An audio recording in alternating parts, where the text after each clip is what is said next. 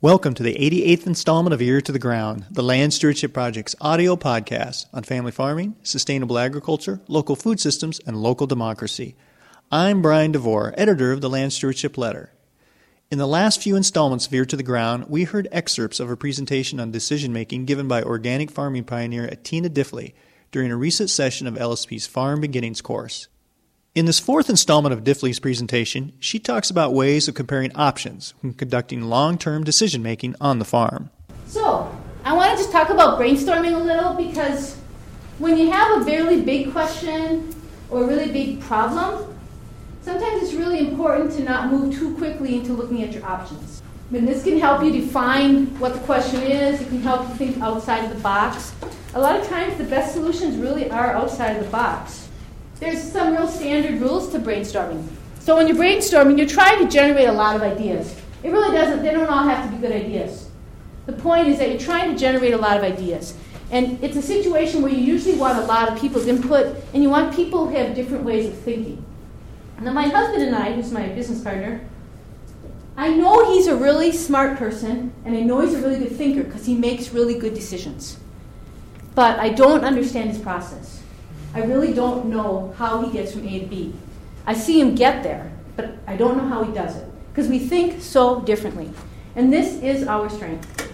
When we sit down, the two of us, to make a big decision, we put really different ideas out there.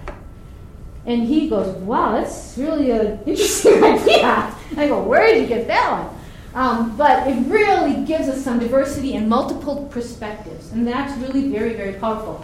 So when you're doing a brainstorming, you really just want to get everybody's ideas, and you want to write them down on a piece of paper. And no idea is crazy. You just encourage everyone to, you put the question up there or whatever it is you're brainstorming on, and you write down all the ideas. You don't discuss them in the process. You don't say, that's crazy, that'll never work. You just get those ideas down and praise someone. If you got a shy person in the group, you encourage them, well, what are you thinking? And when they have the courage to say something, say, oh, that's great, thank you for contributing. Really bring everybody out, include everyone's ideas, and really suspend your assumptions and beliefs for a period of time while you're gathering all the information. Then, once you've got a bunch of ideas, then you start having a discussion and information gathering.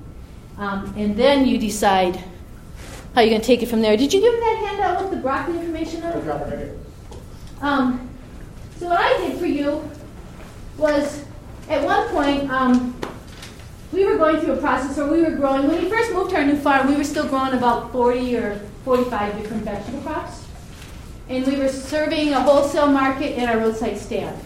And then when we moved to our new farm, we were 30 minutes away from our roadside stand. We kept our roadside stand. We kept our wholesale accounts. But we sort of shifted as far as our main focus. And I mentioned earlier that our soil types changed so much when we moved. So we had to make some really big decisions. And we got to a point where we were recognizing certain crops didn't do well on our new farm and other crops did very well. And we were recognizing that we felt we were too diverse and that we were going to change what our farm looked like and that we were going to be a less crop diverse farm. Other things that were going on outside, like our awareness of trends, was that there were a lot more organic farmers coming into the market. Before that, there really weren't many other people doing it. And so we had this awareness. That's a trend. There's more organic farmers coming to the market. So that's filtering in, coming through in, helping drive our decisions. So we have to make this decision about what we're going to grow. And in the brainstorming, we came up with a number of ideas. And one of them was that we were going to really narrow our crop focus and that broccoli would be one of our key crops. So we wanted to get a lot of information on broccoli before we actually made this decision that we're going to actually give up all sorts of crops. We know that other organic farmers are going to swoop in and pick up that market, and it would be pretty hard for us to get it back. In fact, we actually went so far in some of our crops to work with the new farmer who's going to be growing them for the Twin Cities Organic Farmers Co-op market and actually give them all information, our spreadsheets, advise them on varieties, advise them on how much product they're going to need. So we really knew we were giving them up. We set someone else up to do it. So we wanted to really be sure. We wanted a lot of information.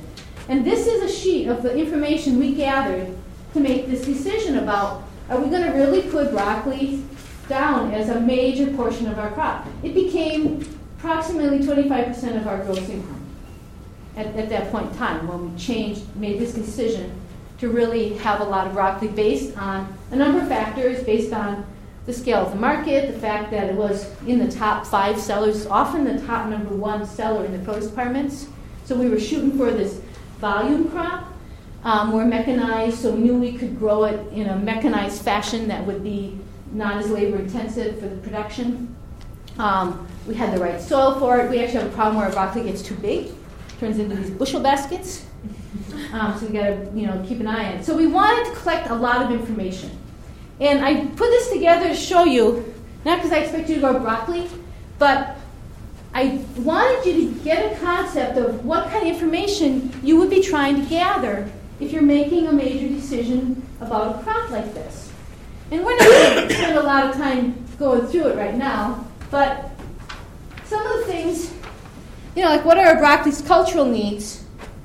We know it needs high fertility, and we knew we had that from our soil types. A lot of these things, if you're a beginner farmer, you would be able to answer them very easily.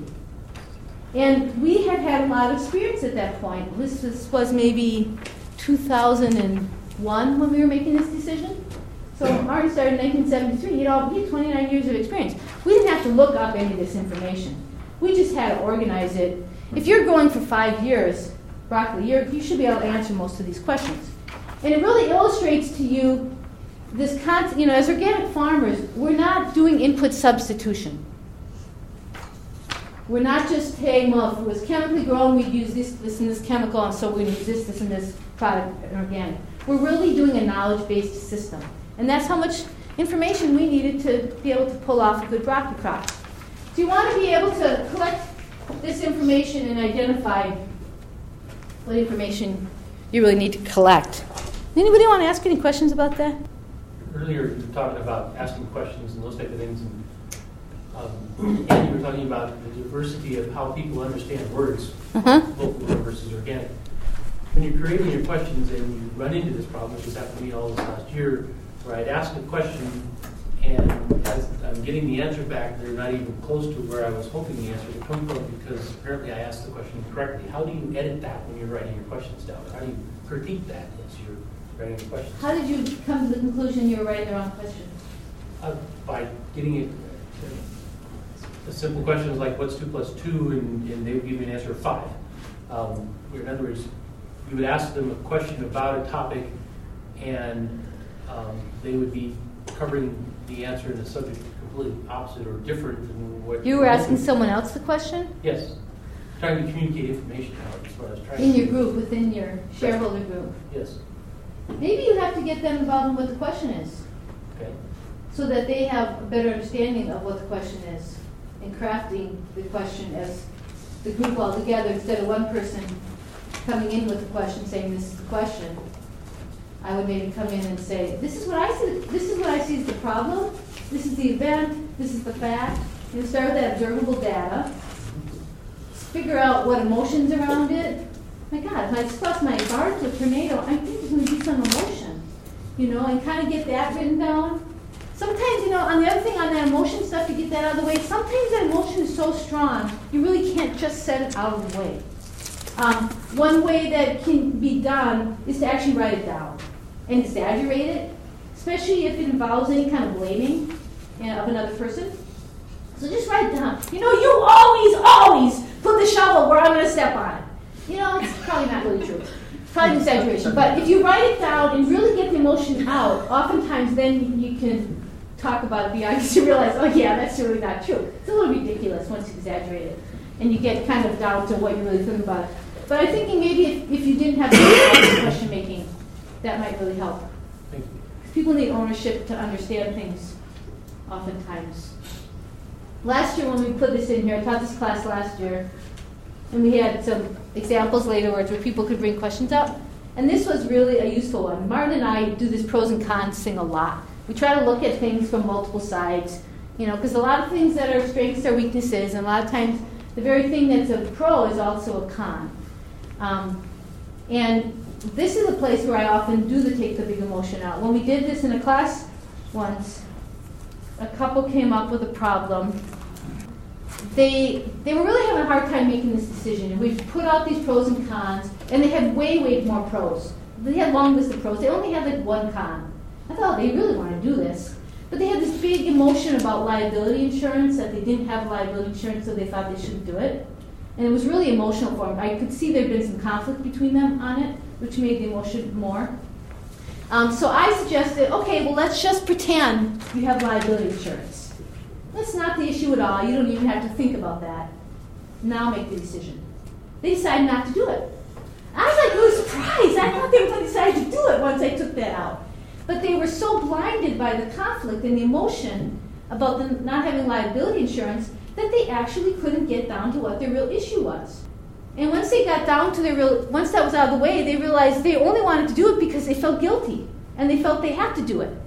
They had this sense of, it was an issue where they had this sense of moral obligation. And so once that was out of the way, we were using the liability insurance as an excuse to not see what's really going on here.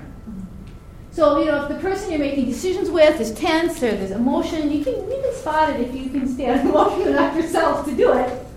That can be really helpful. Yeah, so that's what I'm doing with my grandson right now. I have him write down why he should wear the blue shirt, why he should wear the pink shirt. And, really, he can write down all these reasons why he should wear each of them.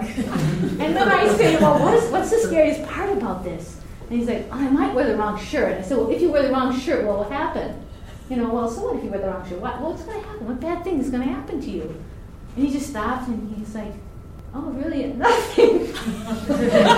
And then he was fine. He could decide what shirt to wear. But, it's just really part of life. And sometimes you'll have a couple or a partnership where one person displays more emotion than the other. And the person who is less emotional will always be saying to the other person, you're so emotional, I can't count on you. That's really backwards thinking. Their emotions are really good information sources. So you should consider yourself fortunate that this other person has all these emotions and you can tap the resources they are. So this pros and cons can be really, really useful.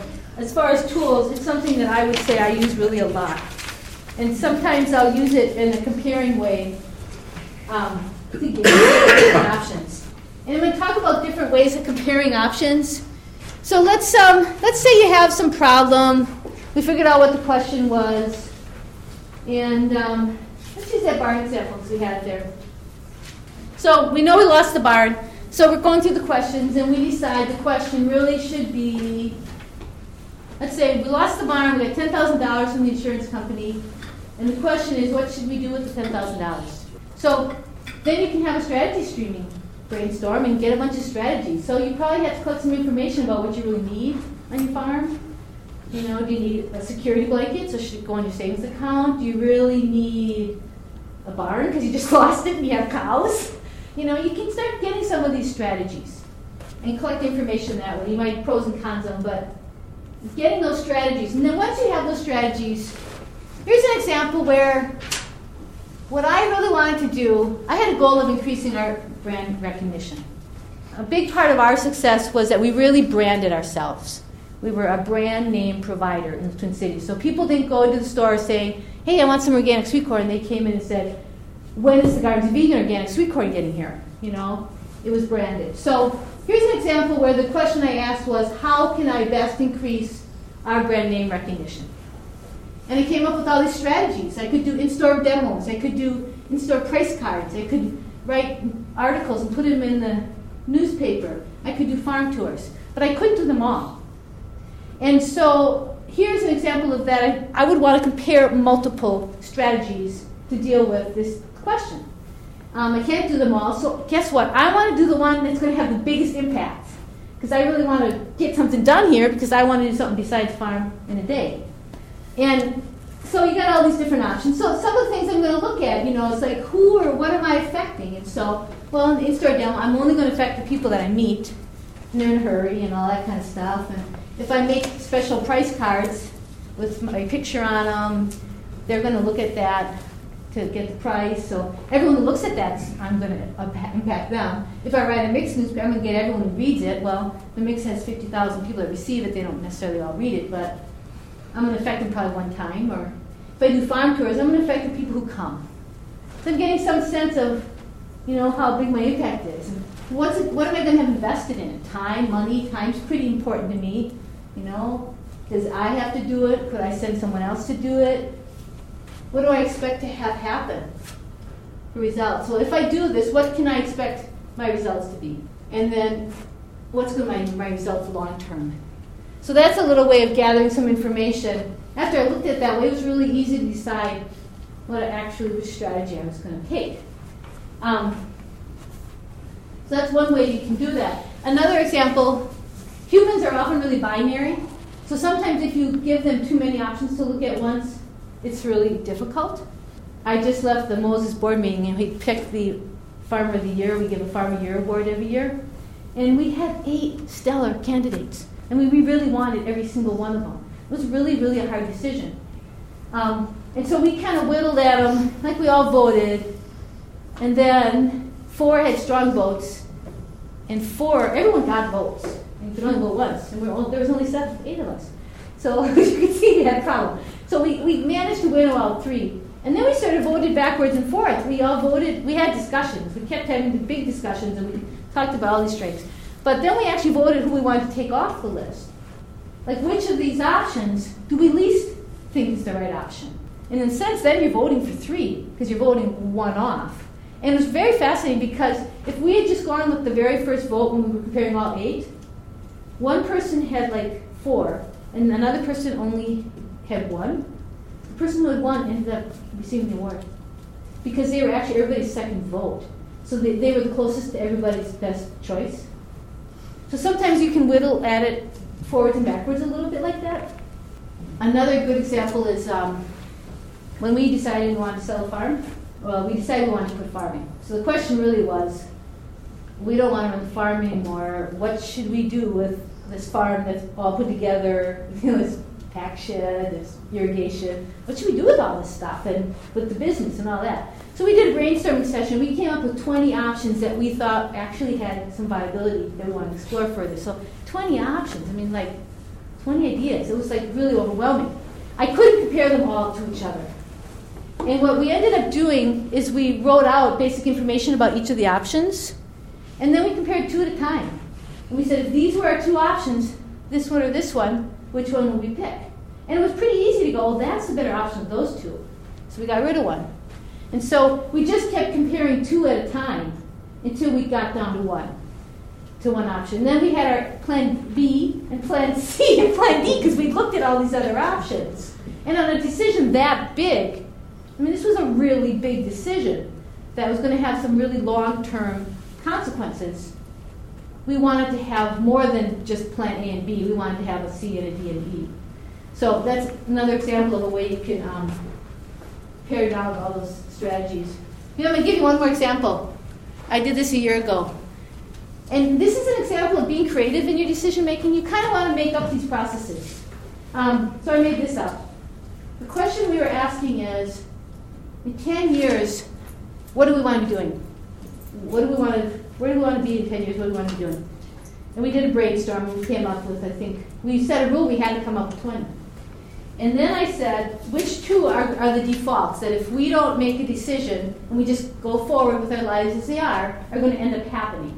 Because if you don't make decisions oftentimes, it doesn't mean you're not going somewhere. You're still headed somewhere, but it might not be necessarily where you want to go. And so we said, what are the defaults? And we picked 2 things that we thought would be happening in 10 years, where we'd be if we just didn't really think about this and didn't put any consciousness to it. And then we rated them. So we made up a criteria. After I passed 50, I added, is it fun, to my criteria list. I said that should be important criteria. But some of the other criteria were, how important will it be when I'm dead? How important will it feel in 10 years at that time that I'm looking at it? So we wrote 5 criteria. And then we scored them all, 1 to 5, individually. Martin scored his and I scored mine. And then we compared them. And the ones that got the lowest scores were our 2 defaults. So I just thought that was really fascinating. If we hadn't put any consciousness to this, we may have ended up being where we were least interested in being. So I have a question from the last one. What did you decide? What did we decide to do? Yeah, for that. Well, actually, we didn't go with the top score because it was move every month and live in a different rented apartment in a different city. I meant actually before what you had in your decision making of the. This one? Did you decide which one of those did you decide? Well, the in-store price cards was something we did, and I think that was really important. We took pictures of us in every single crop and then made price cards with those pictures on them. So they saw us in the field and they really got to feel like they knew us. It became really quite an intimate relationship. So really a lot of people in our market think they know us. Like when I see them, they really feel like they know me and that I'm their friend.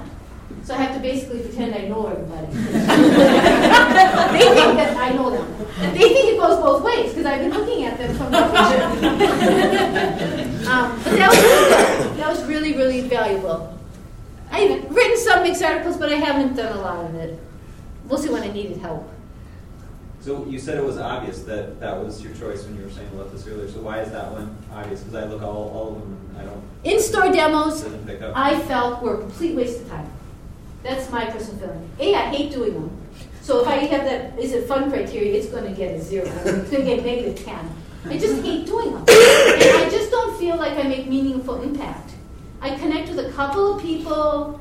I don't feel, it may get a couple of people engaged with me. I don't feel like I'm meeting enough people. The number of people I'm meeting isn't big enough for how I want to spend my time. It's not a big enough impact. Farm tours, we do farm tours, but I've never pursued them. If they call us, we do them if it works out. And I think of farm tours as important, but I don't think they do a lot for increasing my brand name reputation. I feel like they're important because I want to educate. So when I do a farm tour, it's because I want to educate. It's not because I think it's increasing my brand.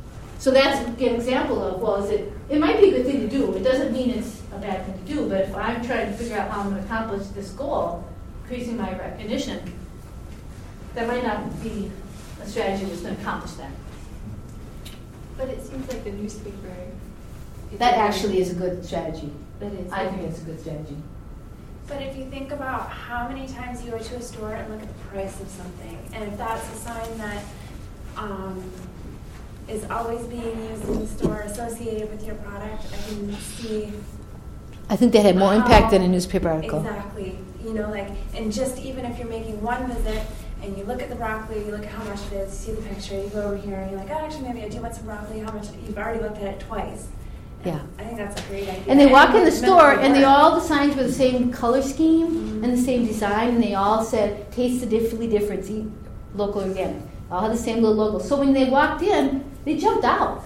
You could see all the Gardens Vegan product in the store. And it was a really good strategy because I did this before many people had computers, and I had no computer skills. And I had a 250 megabyte computer. So I had all these pictures on these little zip drives. Well, before that I had them on floppies. I mean, it was actually I invested a lot into this. Now it would be much simpler. And I didn't have a digital camera. I had to buy the scanner. I had to buy a $3,000 computer. I invested a lot into this. But I was so ahead of the curve. It was before anybody. I mean, now this is pretty common practice. Even Golden Plum Chicken does it, You can see the farmer that grew their chicken. But at that point in time, nobody was doing it. So I was way ahead of the curve. And talk about competitive advantage, the other main organic vegetable grower in the store, in the community, when he saw those signs, his jaw dropped. I'm way behind. I really had the competitive advantage when I did that. And he quickly made signs, but they never had photos on it. So I always had competitive advantage on that. But it's friendly competitiveness. It's not cutthroat competitiveness. We weren't going after the same crop. We were both trying to make our name known. We were competing in that realm, but we were growing different crops.